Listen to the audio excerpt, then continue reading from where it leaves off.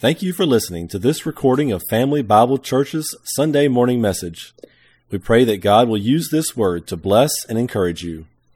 So we've been studying the book of John, the gospel according to John. And as we have mentioned this, as we've gone through here, we have been considering John's, if you would, intent in presenting the Son of God as the Lamb of God who has taken away the sin of the world. And in my mind, the second one comes because I see this coming so specifically from the high priestly prayer that John's intent right now is, again, as you got to think back when he's writing, there is division beginning throughout the church, okay? Which is kind of weird for us to think about.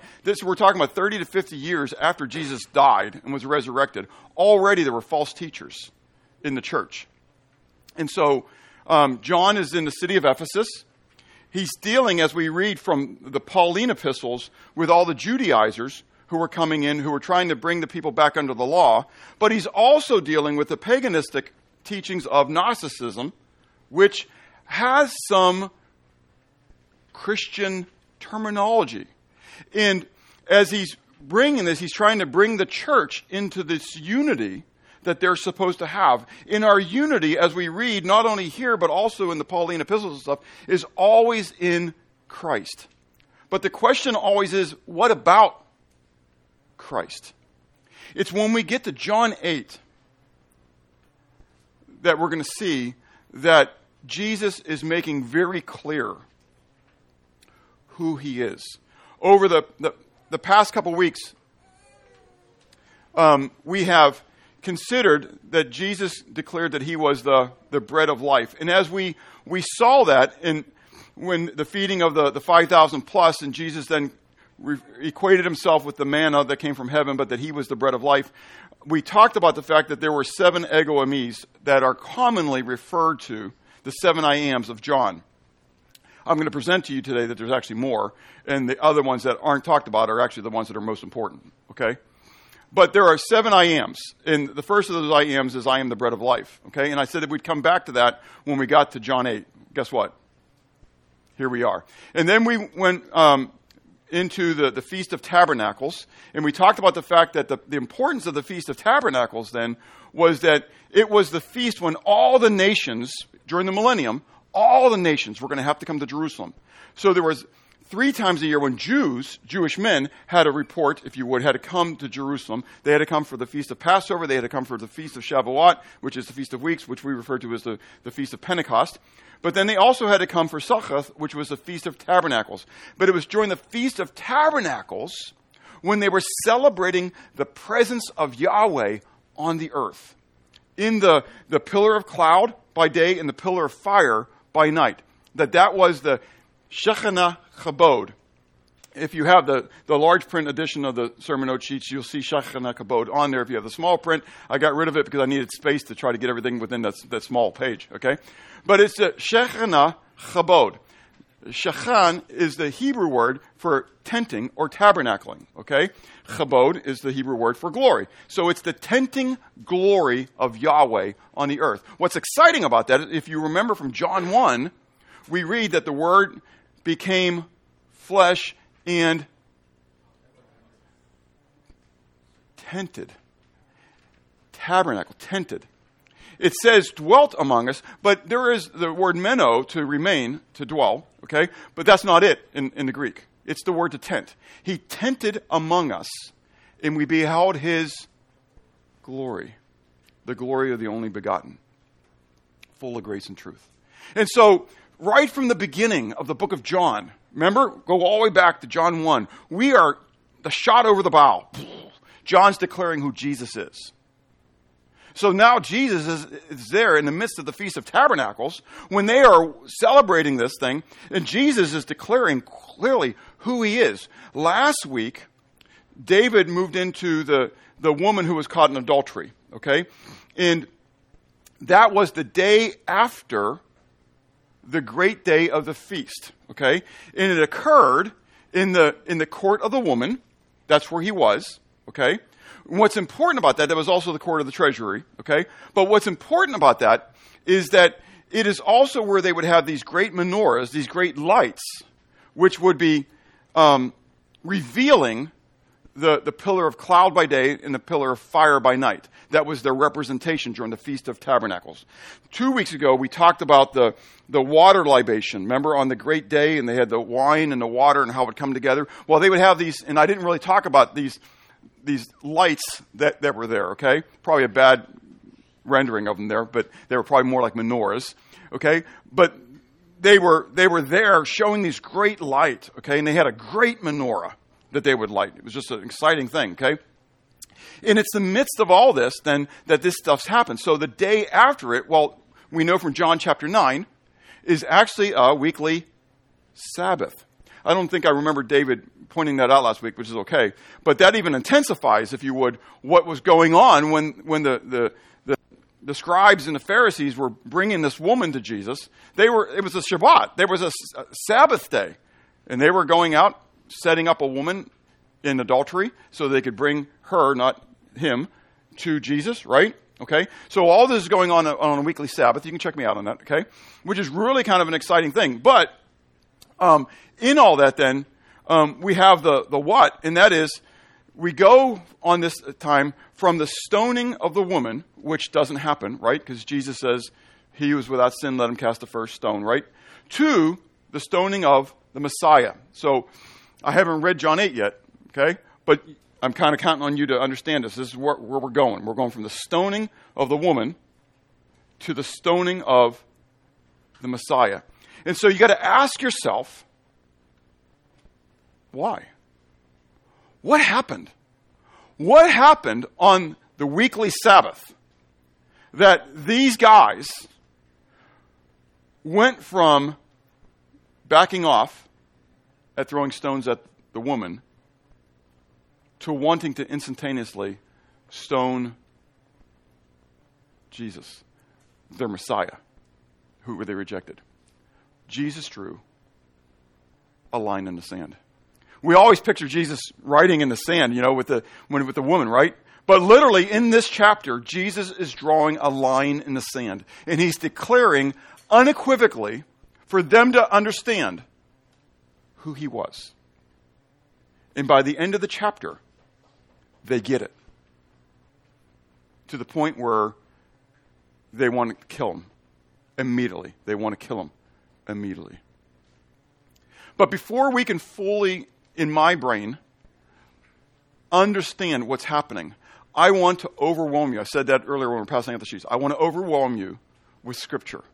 I want you to understand what the Jewish people understood when they heard what he's going to tell them. We're not going to spend a lot of time on what he told them. We're going to go over this passage again next week. Okay? And we're going to talk about it from the perspective of discipleship and being followers of Christ. Okay? But this week, period, I want to look at I am.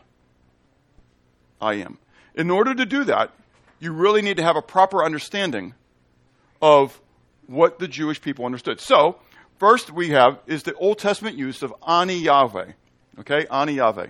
Now, you say, well, what is Ani Yahweh? Okay, Ani Yahweh is I am.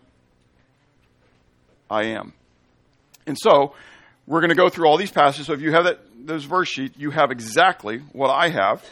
Well, not fully. I got 2 sheets of them. But anyways, but what I'm going to read, okay? So, we're going to start with Exodus 3, 13 to 15. So if you got that, okay? Then Moses said to God, this is when God's calling Moses to go deliver Israel from Egypt, okay? Moses said to God, indeed, when I come to the children of Israel and I say to them, the God of our fathers, the God of your fathers has sent me to you, and they say, what is his name? What is his name? What shall I say to them? And God said to Moses, I am who I am, and I left the Hebrew in there for you, so you can kind of check that out with it, okay? And so, Ehayah, Esher Ha'ayah. And he said, thus you shall say to the children of Israel, I am has sent me to you. Hayah. Moreover, God said to Moses, thus you shall say to the children of Israel, Yahweh Elohim of your fathers, the God of Abraham, the God of Isaac, the God of Jacob, has sent me to you. This is my name. How long? Forever. And this is my memorial. What's a memorial? What's a memorial? Say again? Something to remember. Something to remember something by. Okay? We just had a memorial. We celebrated communion. Why do we do that? To remember. To remember what?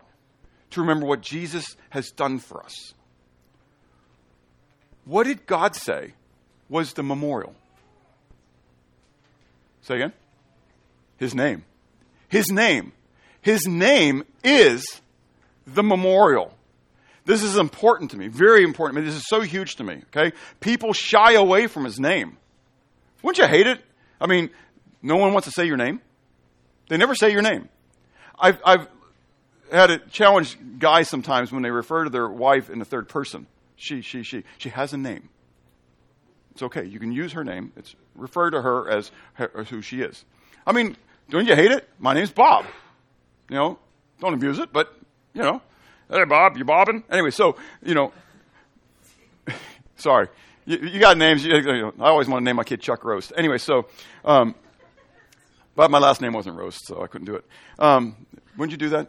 Kid Charles, we call it Chuck Roast. Hey, Chuck. And sorry, Chuck, but did you really get hey, what's up, Chuck? Anyways, that was it. So, but God's name is special. It's a memorial. It's not to be what? Misused. That's one of the 10 Commandments, isn't it? Yeah. You should not misuse the name of Yahweh your God. For God will not hold him guiltless who misuses his name. But he didn't say, you shall not use the name of the Lord your God.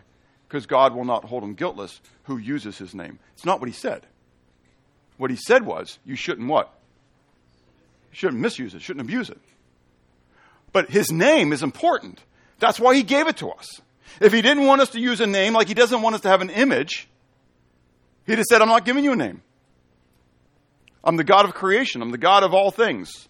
Just tell him the God of all things sent you. But he didn't. He gave him a what? He gave him a name. And this is my name. This is my name forever. This is my memorial to all generations. Isaiah 42 verse 8 continues on all the way to the time of Isaiah. Remember, he was a prophet during the times of the days of Hezekiah and such, right? Yahweh declares through him, I am Yahweh. This is, we're going to see this in a moment when we come back to Ani Yahweh, okay, more. But he's already using Ani Yahweh. I am, okay? That is my name, and my glory I will not give to another. So, the first thing we see is that it is a reflection of his very essence. What does the name Yahweh mean? Some of you ought to know this already, right? What does the name Yahweh mean?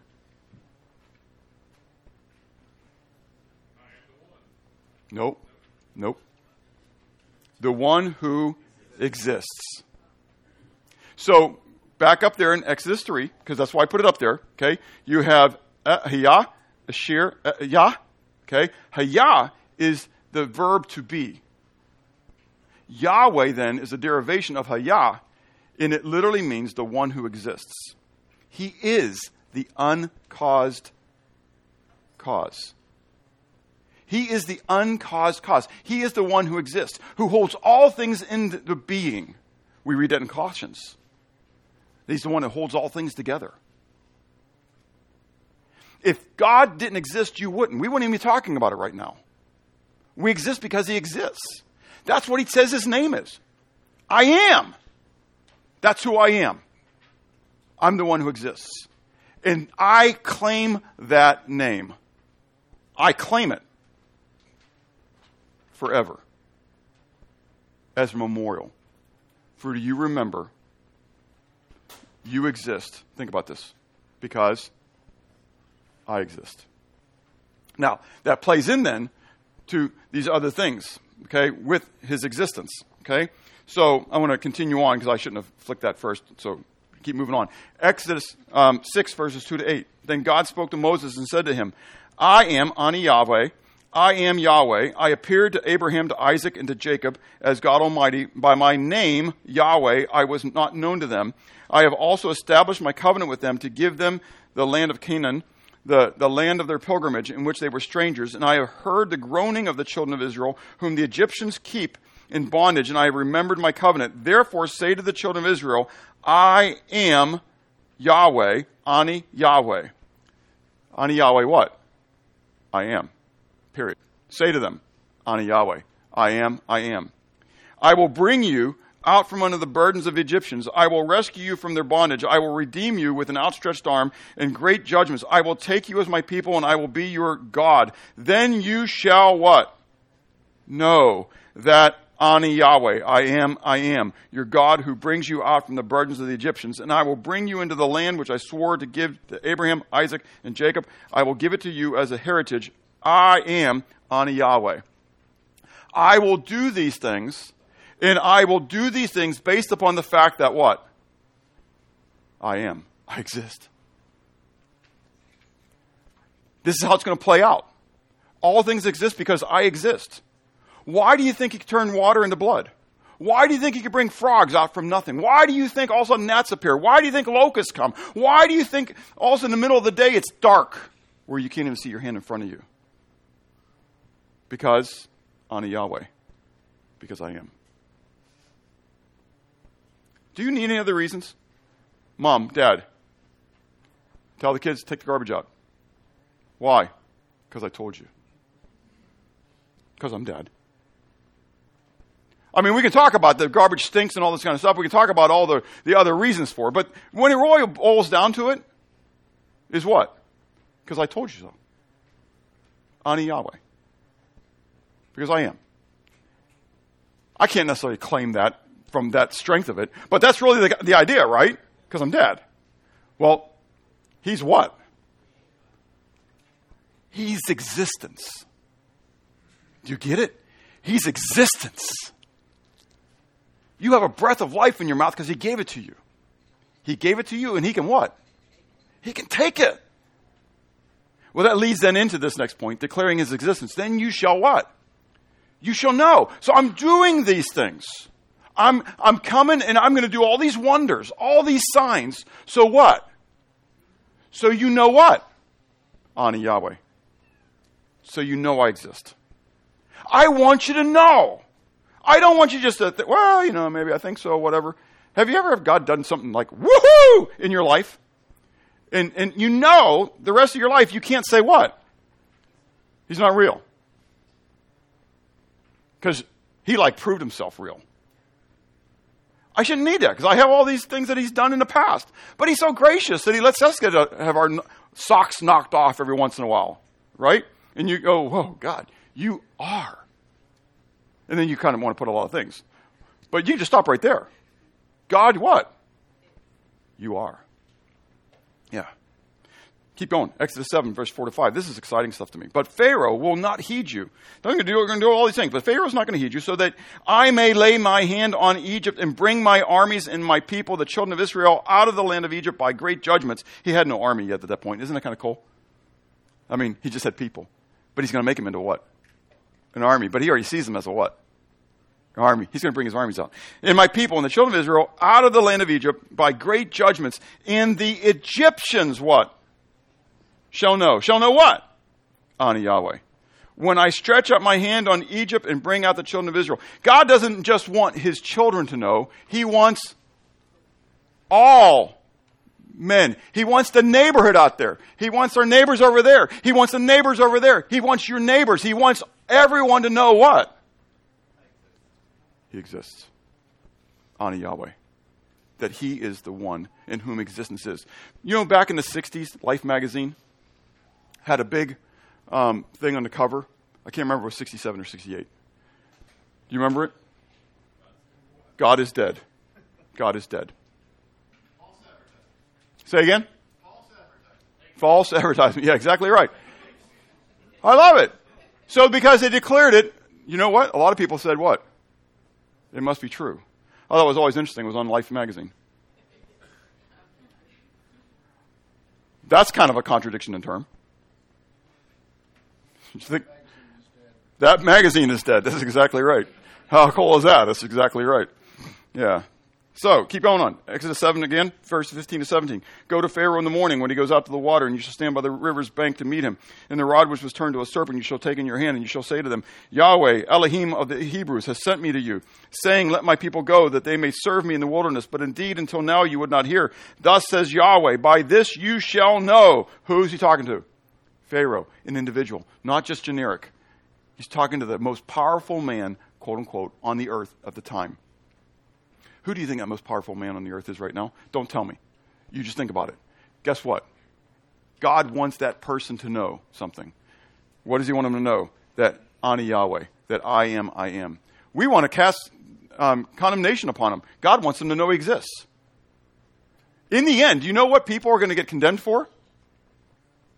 We're going to see it in just a little bit here. This is so powerful. In the end, they're going to be condemned because they don't believe Ani Yahweh. They don't believe he exists. They're rejecting the very notion that God is existence. How sad is that? Pharaoh says, I don't know this guy. Who is this Yahweh? I don't know this Yahweh. I'm not following this Yahweh. Exodus 10, verse 1 and 2. Now Yahweh said to Moses, go into Pharaoh, for I have hardened his heart and the hearts of his servants, that I may show these signs of mine before him, that you may tell in the hearing of your sons and your sons' sons the mighty things I have done in Egypt and my signs which I have done among them, that you, and by extension, they may know what? Ani Yahweh. So now who does Yahweh want to know that he's Yahweh? Your kids and your grandkids. This is a big deal to me. I got grandkids now. If there's one thing that I want my grandkids to know, Ani Yahweh. I want them to know that God is. That he exists. That he is the one to be worshipped. That he is the one to be served.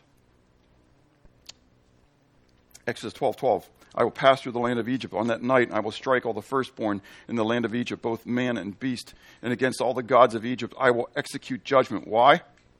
Ani Yahweh. Exodus 14:4. When I will harden Pharaoh's heart so that he will pursue them, and I will gain honor over Pharaoh and over all his army, that the Egyptians may know what? Ani Yahweh. And they did so. Exodus 14, verse 17 and 18. And I indeed will harden the hearts of the Egyptians, and they shall follow them. So I will gain honor over Pharaoh and over all his army, his chariots and his horsemen. Then the Egyptians shall know that Ani Yahweh, when I have gained honor for myself over Pharaoh, his chariots and his horsemen. Do you get? There's judgment that's coming on these people, right? But why is he ultimately judging them or chastening them? So they understand. Why? Mom and Dad, think proper here. Don't think fleshly. Why do you spank? Should you spank? Why should you chasten your children? To teach what? Help me out. Teach obedience. Who said that? Behind. Oh, Curtis, what'd you say? Ultimately, it's submission to God. It's a recognition of authority. It's a recognition that they aren't the center of the universe. That there's another center of the universe who makes the rules by which they got to live by. Do you get it? That that's really what this is all about? We rebel. Ultimately, what are we rebelling against? It's not against the... I mean, when I rebel, I don't do this. I'm lying. Anyways, when I rebel against that white rectangular sign with black letters, black numbers in it, we won't say specifically because I can bring myself to talk about it. Anyways, but you got what I'm talking about, right? And all of a sudden, your foot feeling a little heavier than it's supposed to be feeling at that moment, you know, or Detroit didn't do a good enough job of making sure that you set the cruise control at the right thing. Anyways, you get where I'm going on this, right? Romans 13 says when you rebel against the governing authorities, you're really rebelling against the ultimate authority.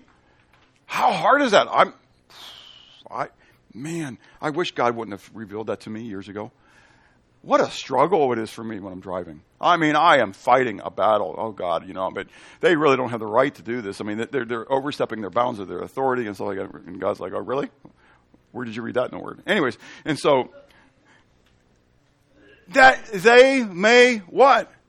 No.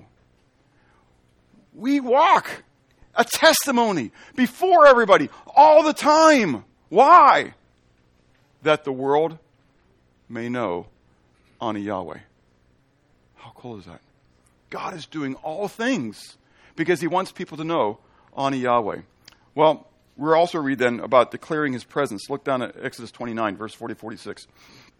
So I will consecrate, set apart the tabernacle, the tent of meeting, in the altar. I will also consecrate both Aaron and his sons to minister to me as priests. I will dwell among the children of Israel and be their God. And they shall know that I am Ani Yahweh, their God, their Elohim, who brought them up out of the land of Egypt, that I may dwell amongst them. I am Yahweh, Ani Yahweh. I want them to know Ani Yahweh, so I'm coming, I'm going to dwell in their midst. Why? Because I am Ani Yahweh. Because I am. So I'm going to do this. I'm going to come and I'm going to dwell in their midst. So they'll know. And then we read about it in Zechariah chapter 2 and in Zechariah chapter, my mind's blanking out, 10 or 12. Gerald, you're tracking with me? Is it 12? About, where does he say in Zechariah that he's going to come and he's going to dwell in their midst? Well, it's 2, and then there's another place. Is it 4? Anyways, but at least 2. So, and then Isaiah 48 is very clear that Yahweh says that now Yahweh Elohim, Yahweh Adonai and his Ruach have sent me. He says so overwhelmingly that he's going to come and he's going to dwell in their midst. Why? So they'll know. I got to keep moving. Declaring his substance, his name, Ani Yahweh, this whole thing is declaring then his holiness, okay? Leviticus 18-26, we're not going to read passages here, but you can see what I put here. It'd be overwhelming, right? 50 times in the context of Israel's sanctification before him, he declares, you need to do this because Ani Yahweh. I want you to be set apart to me. I want you to be holy. Why? Because I'm holy. Because I'm Ani Yahweh. Because I exist. Isaiah 41:4 says, he who has performed and done it, calling the generations from the beginning, Ani Yahweh, I the Lord, am the first and I am the last. His infiniteness. We think infinite only refers to time, because we're stuck in time. But before Genesis 1:1, what was there? Ani Yahweh. God created the heavens and the earth. He put it in space. When you create matter, you put matter in space, what do you make? Time. Time, space, and matter, you're stuck in it. But God isn't. God's outside of it. Ani Yahweh. How cool is that? And he is not only infinite time-wise, he is infinite spatially. That's mind-boggling. I mean, think about the universe. Say again? He's bigger. But we can't figure out where the ends of the universe are. And he's beyond the universe. Every time they think, we think we're found the ends of the universe, all of a sudden they go, what? Oh, well, actually, it goes further. I think God's laughing, man. Good. Create a bigger Hubble telescope. Go ahead. Here, let me give you the wisdom to know how to do that. You think it's your own wisdom, but I'm going to let you know how to do it. So you can figure out the expanse, and it's going to boggle your brain, and you have no excuse. Because Ani Yahweh. I am going to blow the socks off you because I want you to know I am. But man, we're told in Romans chapter 1, exchange the truth for a what? A lie. And instead of choosing to worship the Creator, they choose to worship the creation. Isn't that mind-boggling? I mean, have you ever looked at some of the things that the Hubble telescope is sending us? Marcia and I were looking at solar flares. I can't get into it right now. Great side subject here. But anyways, I was thinking about the Christ being an emanation from God. Anyways, whatever. So anyways, looking at solar flares, and in the pictures that they've been able to take now, the videos of these solar flares, and they're trying to analyze, and they can't come up with a perfect pattern on this thing. And they can't explain why it happens. But there's this nuclear explosion going on and things that are reaching us like instantaneous. And you think, duh, someone would say, you know what? I don't think this just happened. This kind of almost seems like it was designed. But they can't go there. They can't even talk about intelligent design, because the minute they go to intelligent design, they recognize the fact that that means there has to be what? Ani Yahweh. Do you get it? Oh, this is exciting stuff. His exclusiveness. Isaiah 45, verses 5 to 7. I am Yahweh, Ani Yahweh. There is what? How many? No other. There is no God beside me. I will gird you, though you have not known me, that they may know from the rising of the sun to the setting that there is none beside me, Ani Yahweh. And there is no other. I form the light and create darkness. I make peace and create calamity. Ani Yahweh, do all these things. Isaiah 45, verse 18 to 21. For thus says Yahweh, who created the heavens, who is God, who formed the earth and made it, who has established it, who did not create it in vain, who formed it to be inhabited. Ani Yahweh, I am Yahweh, and there is what? No other. How many? None. I have not spoken in secret, in the dark place of the earth. I did not say to the seed of Jacob, seek me in vain. Ani Yahweh, speak righteousness. I declare things that are right. Assemble yourselves and come. Draw near together, you who have escaped from the nations. They have no knowledge, who carry the wood of their carved image and pray to a God that cannot save. Tell and bring forth your case. Yes, let them take counsel together. Who has declared this from ancient time? Who has told it from that time? Have not Ani Yahweh? And there is what? No God. How many? None beside me. A just God and a what? Savior. Ooh. How many? There is none besides me. Do you see how many times he's saying, there's none, there's none, there's none? No other, no other. When we finally get to John 14 and Jesus says, I'm the way, the truth, and the life, no man comes unto the Father, but by what? But by me. He meant that. Exclusiveness. Okay, we got to keep flying here. Okay? But also then his authority. Now, you can see all these passages in Ezekiel, okay?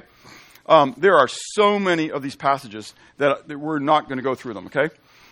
But in a nutshell, what it says is, you read in English, I, Yahweh, I the Lord, have spoken it. However, in the Hebrew, what it should say is, I am Yahweh, I have spoken. It says, Ani Yahweh, and then I have spoken. It's a statement of his authority. I am, and I have spoken. Why should I do it? Ani Yahweh, and I said so. There's no other reason, guys. When you read God's word and you start to want to debate, stop the debate. Ani Yahweh. It's what it is. It's what it is. Ani Yahweh. All right, we got to keep flying.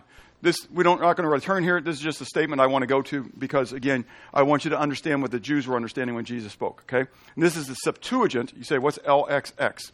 That's 70 in Roman numerals, right? It's the Septuagint. It refers to the Septuagint. The Septuagint was the Greek translation of the Old Testament when Jesus was around, okay? Greek was becoming the modern language. So like we don't read the Hebrew and the Greek, right? We have English. So Greek was becoming the common language. The koine actually is the Greek word for common. So I don't have mine here. Anyways, I don't know if you have your New Testament there. But anyways, we would have the koine Greek is what we study. It's called the common Greek. It's not modern Greek. It's the Greek from back then. Okay? But anyway, so they would have the Septuagint. And the Septuagint then was the Old Testament translation into Greek. Now, because of what I said earlier, that they were afraid rather of misusing the name and abusing the name, they were afraid of using the name. So they wouldn't say Yahweh anymore. They were afraid of saying Yahweh. So like if you go to a lot of Jewish sites or Messianic sites today, you'll see that they'll have G-D or L-RD. And even in English, they won't even use the words. And that's not even his name. Those are just words representing his office. And they're afraid of misusing it. Okay, and that's not what he meant. That's not what he said. So they then got into a practice of, instead of saying Yahweh, they would then say Adonai. Adonai is the Hebrew word for master or Lord. Okay? And so, which is really kind of rough because there are times when in the Hebrew, so for example in Isaiah 48, when it is Yahweh Adonai in his Ruach who sent Yahweh. You see, that's kind of weird, isn't it? Yahweh's declaring that Yahweh Adonai and Yahweh Ruach are sending him. Okay? You got the triunity of God in the Old Testament. It's really kind of cool. It's not a New Testament thing. It's an Old Testament thing. Okay? It's right there. But now all of a sudden I go from Yahweh Adonai to, what am I going to say? Adonai. That's kind of weird. So they just got rid of it and just put Adonai because they're afraid of saying his name. Now, when you come to the Greek, then, the Greek equivalent of Adonai is the word Kyrios. Kyrios is the word Lord. Okay? And so in the Greek, they would say ego Kyrios. Ego is I, so equivalent ani. Kyrios, equivalent Adonai, but not the equivalent of Yahweh. Yahweh means I am. Ani, I. Yahweh, I am. I am, I am. Okay, it's an equivalent statement. So they would then, in the Greek Septuagint, say, ego Kyrios. Now, that brings us into then what's happening in the New Testament, okay? Because in the New Testament, what we read is ego eimi. Ego, again, I, my ego. Ego, I, ego. Eimi is the base verb, I am. I am. You can see, I've got up there, that it is used as an emphatic expression at times. Okay? So it could be used as, I am, it is me. Okay? So in other words, not talking about Yahweh. You know, it could be, that's me. I am. Okay? And so you can see that, turn my page. In Matthew 24, Jesus says, many will come to him in my name saying, I am the Christ, and will deceive many. Now, in my mind, I'm putting it up here with the emphatic expressions, but it wouldn't surprise me if in those days that they're also claiming deity. Make sense? So I reserve judgment on this one. They may actually be saying, I am. Make sense? But I'll give it the emphatic expression here. Matthew 26, verses 22, and then verse 25. And they were exceedingly sorrowful, each one of them, this is the disciples, when Jesus said one of them was going to betray him, each one of them began to say to them, Lord, ego eimi? Is it I, Lord? So you can see there, meti ego eimi kyria. Okay, and it says, so can it really be me, Lord? But what I want you to note this is, the reason I put this here, is there's an object after the ego eimi. Ego eimi kyria. Okay? So if you're looking at it, you'll see it. Okay? So Luke 1:19, the angel answered and said to him, I am Gabriel, who stands in the presence of Yahweh. Ego eimi, Gabriel. There's an object to the ego eimi. Okay? Ego eimi, Gabriel. Luke 24:39, behold my hands and my feet, that it is I myself. Hati altas ego eimi. Handle me and see me. Okay? The altos comes there. Look and see that it's I myself. John 4:26, Samaritan woman. Jesus said to her, I am, ego eimi, the one speaking to you. But then there's an object, the one speaking to you. So even though I think he might have been saying ego eimi, I am, I can't prove that. Make sense? There's an object. So what I want you to see is there's an object, there's an object, there's an object, there's an object. It describes something. When it says ego eimi something, are you tracking with me? Tell me yes or no, because I don't want to lose you. This is an important part. If it's ego eimi something, then I'm good. Let's put it in the realm of emphatic expression. So we're not going to debate over potentialities. Make sense? Jehovah's Witnesses and Mormons love to debate you over potentialities. Okay? When we're getting to the end here, there's no potentialities. Do you get what I'm saying? Okay? So I'm going to be honest. Okay? Ego eimi occurs 48 times in the New Testament. 48 times. We're going through some of these. 24 times it appears in the book of John. 5 times it appears in John 8. You only read it twice. But it's happening 5 times in John 8. It's amazing stuff, okay? So we're coming through here, so this is an emphatic expression, but it's also, I think, in other places than John, an equivalent of ani Yahweh. So let me give you some illustrations. Matthew 14, verse 27. When Jesus was walking on the water, right? All the disciples are all panicked and everything. They look out. Jesus says to them, what? Be of good cheer. It is I. Do not be afraid. Well, in the parentheses, you got the Greek, okay? You got that first word starts with a theta. You guys take math. You know what a theta looks like, right? It starts with a theta, okay? Well, that's the verb. So you can see it ends in an E-I-T-E. Is that what it looks like? It looks like E-I-T-E, okay? It's a verb ending, okay? Where he says, you all don't be of good cheer, okay? Then he says, ego me. Then he says, me phobiese. Don't be afraid. There's no object. No object. I am the bread of life. I am the light of the world. I am the no object. Rejoice. Ego me. Don't be afraid. Why should they rejoice and not be afraid? Ani Yahweh. Jesus is standing on the water in the middle of a storm. They're looking out thinking they got a ghost. And he says what? Hey, guys, cheer up. Ani Yahweh. I am. Don't be afraid. What do you think he was doing at that very moment? He's proven it. He's not splitting the water in two for them to walk through. He's walking on the water. And then Peter says what? Lord, if it's really you. I'd like to know which part of the Lord he said. Did he say Adonai? I mean, what was he? If it's really you, tell me to come out. And you think, how dumb is that? What if it's not him? You know? What is it? Jesus says what? Come on out. Join me. We're going to have a party out here on the top of the water. Peter gets out and he starts walking. Do you imagine what all the other disciples are thinking at this moment?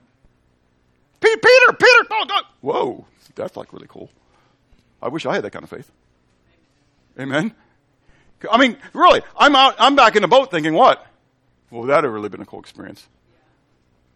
And then all of a sudden he looks at the storm and he what? He falls down and he says, Lord, don't you wish you knew what he said there at that moment? Did he say, Yahweh, save me? Did he say, Hosanna? Did he say Yeshua? What was he crying out? Who was he calling to save him? Because Jesus already said, Ani Yahweh. I am. And Jesus reaches down and says, you have little faith. Man, we were going to have a party out here. You blew it. Don't you wonder if you looked at the other guys? Don't despise him. He's out here with me. You're still in the boat. Kind of fun stuff, isn't it? Anyways, you got to keep going. So, Matthew 22, verse 32. Jesus, referring to the Old Testament, said, I am, ego me, the God of Abraham, the God of Isaac, and the God of Jacob. It's very clearly used as the equivalent of Ani Yahweh. Mark 14, verses 61 to 64. But Jesus kept silent and answered nothing. Again, the high priest asked him, saying to him, Are you the Messiah, the Son of the Blessed? Jesus said, I am, and you will see me, the Son of Man, sitting at the right hand of the power and coming in the clouds of heaven. And so we're told in that thing that Jesus said, ego me, and you shall see. He doesn't say, I am the Son of Man. At the very end, you can read, what was the reaction of the high priest? He tore his clothes, and he cried out blaspheme. We don't need any other, because he's just done it. What did Jesus just do? He claimed to be Yahweh. He used the name. And that was enough. He claimed that he was Yahweh, Ani Yahweh. And that was, boom, you're dead. It's fun stuff. That leads us then into John. Now, I'm not going to go into the 7 metaphorical I ams. Here they are. I am the bread of life. I am the light of the world. I am the door. I am the good shepherd. I am the resurrection of life. I am the way, the truth, and life. I am the vine, okay? And again, there is the Ani Yahweh, the ego me. That's all a part of this. We talked about him being the bread of life and what that means. Next week, we'll talk a little bit more about the I am the light of the world part of it when we get to the discipleship aspect of all this. And then we'll finally come to I am the door. I think Chuck is going to be speaking on I am the good shepherd. at the end of the month, okay? I'm the resurrection and life. We'll get to all these, okay? But these are all exciting, okay? Very exciting. But to me, they're not the key. Because there are 5 usages here in John 8, which just will blow your socks off, okay, as we come through this. First of all, not John 8, in the book of John. These are unequivocal, no object added renderings of what Jesus is saying. So John 13, Jesus is telling his disciples one of them is going to betray him. And he says to them, when it comes to pass that you may believe, ego me. I'm not going to get time to teach on this one. We'll come to it in John 13. But just for you to know, Jesus said that when he gets betrayed, it's going to be evidence that what? Ani Yahweh, ego me. That I am. No other object there. It's going to be proof.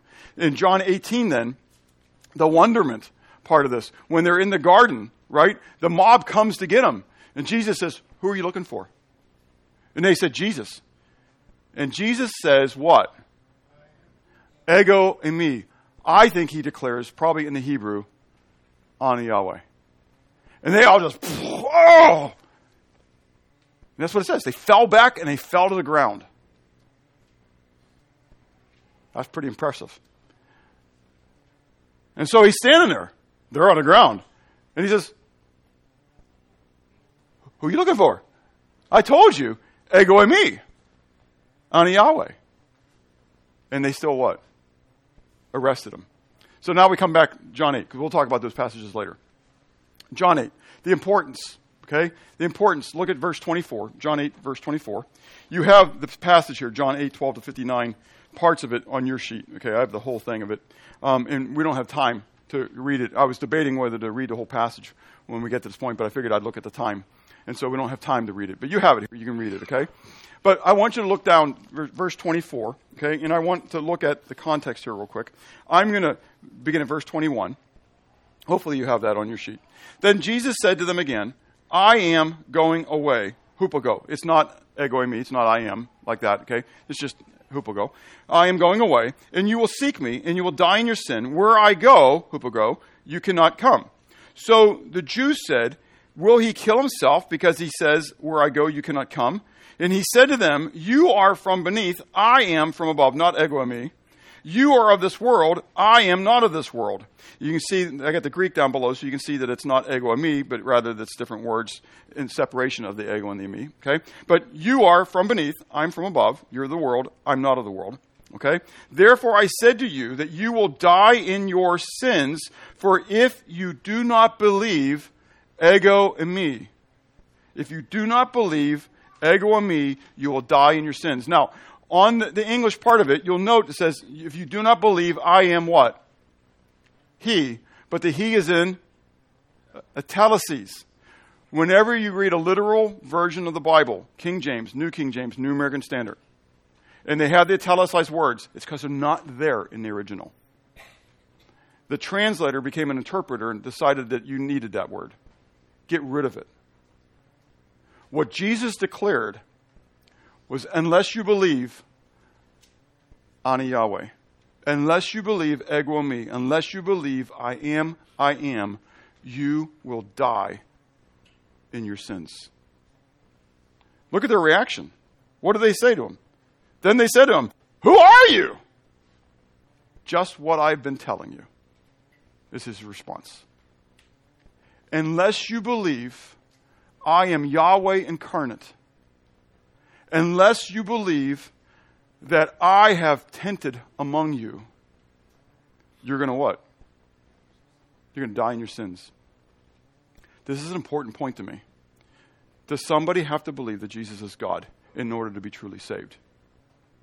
Yes. Emphatically, yes. Now, will they fully comprehend that maybe when they first come to Christ? No. But I think if they're truly saved, when they come to this understanding, they will what? They'll receive it because it's true. Jesus said, let the little children come unto me, forbid them not, for such is the kingdom of God. Make sense? I don't think a child has to have a quote-unquote seminary degree. And I don't think anybody has to have a seminary degree, but you get where I'm going with that, okay? I don't think a little child's got to know everything in order to be saved. They just know that Jesus loves them, Jesus saved them, that they're a sinner, and they can't go to heaven on their own, and they accept Christ as their Savior. That's really cool, and they just love on Jesus, right? And then they find out that Jesus is God, and they're cool with it. It's pretty simple faith, you know? Us as adults, we want to analyze everything. I don't know how much more. Do you get the weight of this so far? I mean, and I only put out so many verses. I could put so many more verses here. The weight of this. Do you understand what the Jews are understanding when they hear this? Jesus says, unless you believe, ego eimi, not ego kyriou. He uses the equivalent. Unless you believe, ani Yahweh, you're going to die in your sins. And then he goes on. Continue on. Verse 27, they did not understand what he spoke to them of the Father. Then Jesus said to them, when you lift up the Son of Man, then you will what? You will know what? I am, and then you get that italicized he again. Get rid of it. When you lift up the Son of Man, you'll know ego eimi. You'll know ani Yahweh. Now, I think we misunderstand when you lift up. It could be lifted up like on the cross. That's how a lot of times we think about it. But the word lift up here really means to glorify, to exalt. Okay? And I can show you all the passages later on that. Okay? Now, it is used in John 3 about the, as the serpent was lifted up in the wilderness, so must the Son of Man be lifted up. But all the other occurrences are like, humble yourself in the sight of the Lord and he will lift you up. Okay? Talking about from the glorying side, okay? So here's what I want to challenge you with. I don't think it means to them, when you lift me up on a cross, then you're going to know. I think what it says is, when you begin to exalt me, then you're going to what? Then you're going to know. Think about prior to salvation and where you are right now. How many things do you know about Jesus now that you didn't know before you accepted him as your Savior? Is there a lot? It's almost like you had I use this illustration a lot, but I'm sorry, because it's powerful for me. I love rappelling. I love going down the mountains. I was the guy in ROTC that I was on the rope and I would let myself go, just fall. So the guy in belay would pull and stop me midstream. But I am deathly afraid of heights. Isn't that weird? It would take me forever to get across the ledge. I remember being Fort Bragg and this 82nd Airborne guy in my face. Go! Go! And I will. I love this. I love this. You don't like it. I love this. I just have to get over the edge. I got to get over the edge. Folks, if you're here today and you've never gotten over the edge of Jesus Christ, I promise you, the experience after getting over the edge is well worth it. Do you get it? I mean, there is a fear going over the edge. I'm giving my life to this thing that, I don't know if it's really real. I'm telling you, on this end of it, my life has been transformed. You wouldn't have known me 40 years ago. The deep water is fun. And when I can't swim, he holds me up. How cool is that? He will not tempt me, try me, trouble me beyond what I'm able to bear, but will with that troublesome situation make a way to escape. And he is. He buoys me up. Sorry, I could keep going. That's free. So, I lost my notes. I'm so excited. All right.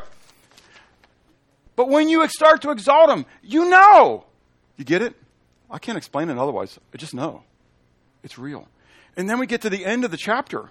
This is the part where it's in, if you have your Bibles, it's all in capitals, because the translators can't get away from it here. They just can't get away from it. It's the exact same expression. There's no object to it. But Jesus is in this conversation with them, in this reaction with them. You know, verse 54 is where I'm going to pick it up. It says, Jesus answered, if I honor myself, my honor is nothing. It is my Father who honors me, of whom you say he is your God. Yet you have not known him, but I know him. And if I say I do not know him, I shall be a liar like you. How to make friends and influence people. But I do know him and keep his word. Your father Abraham rejoiced to see my day, and he saw it and was glad. Oh, that got the Jews' attention. Because they're already asking, who are you? And he says, I'm exactly who I'm telling you I am. I'm Ani Yahweh. The Jews said to him, you're not yet 50 years old. Have you seen Abraham? Jesus said, most assuredly I say to you, before Abraham was, Ani Yahweh. Then they took up stones to throw at him, but Jesus hid himself and went out the temple. They got it. They got it. There was no, well, maybe he doesn't really mean what he's saying right now. Maybe he's just using the words. Maybe this isn't what he's trying to say. They got it. Guys, before Abraham was, I exist. That's a pretty powerful statement. Because they're thinking, wait. We know you were born. We know your mother. We know your brothers. Jesus drew a line in the sand. If you're comprehending anything I taught you today, then it's something you need to comprehend. Who is Jesus to you? I mean, who is he really? Are you playing a game? I went to church for 23 years playing a game. And then I came face to face with Ani Yahweh. I didn't know Ani Yahweh at that moment. It wasn't like I came face to face with Ani Yahweh. I came to face with Ego and me. I didn't know any of that. I came face to face with he who was. Do you get it? And later, when I started reading all this, and God gave me the privilege of learning Hebrew and Greek and stuff like that, and I saw it, I'm like, this is so mind-boggling cool, because this is exactly what you've been showing to me. Is he the incarnate presence of Yahweh on the earth? That's who he is. As we're studying Colossians in Sunday school, in him the fullness of the Godhead is bodily. That boggles my brain. I can't comprehend that. How does that happen? He's fully human and yet fully God. How is Jesus lifted up or exalted in your life? Do others testify? Do they know that you're an ardent follower of Jesus? If you're really lifting him up, then it's so others will what? Will see and know Ani Yahweh. Do you get it? That's the purpose of your life. Ani Yahweh. That they'll know that he exists. Am I living my life in a manner that others will know he exists? That's the purpose of life. What are you willing then to suffer for the name of Christ? Now, I understand. Some of you have already suffered here and there. Maybe low-level sufferings, maybe some higher level. But I promise you it's not going to get any better. Okay? The darkness is growing. Now, I hope that God stems it and it turns back. But before he comes back, there's going to be a cleansing of the church. And those who are real will be revealed. As part of 1 Corinthians 11 talks about, even with communion, that there's divisions among you, and there has to be, so that those who are real will be made known. What are you willing to suffer for Ani Yahweh? For he who is. Yahweh desires for all the world to know that he is Yahweh. Is that your desire too? Is there then a need to change the way you think and therefore change the way you act? Let's pray. Father, I thank you that your word is true. You've told us to whom much is given, much will be required. God, help us to be overwhelmed by your word. Help us to be faithful to read it and study it. You have given it to us, not just in pieces, as people in the past have only had parts of the scrolls. We have it all.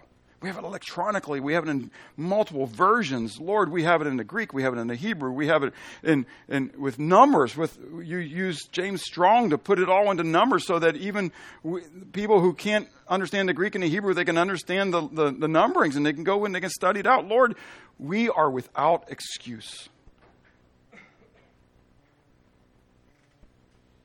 cause us to be faithful and diligent in presenting ourselves before you as workmen that need not to be ashamed, that we might rightly divide your word of truth.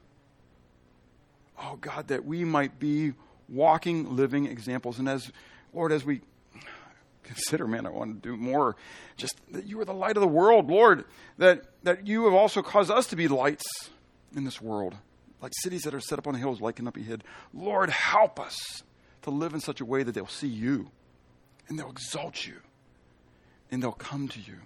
Forgive us as your church for living in such a way that you are repudiated among men. Bring a revival to us, your people, that we may live boldly. And Lord, today as we have fellowship, having this meal together, and the cookout and the fun together, Lord, that our neighbors around us will look and they'll see the life that comes from you, Lord, and they'll want to know you as a result of it. We ask these things in Jesus' name. Amen.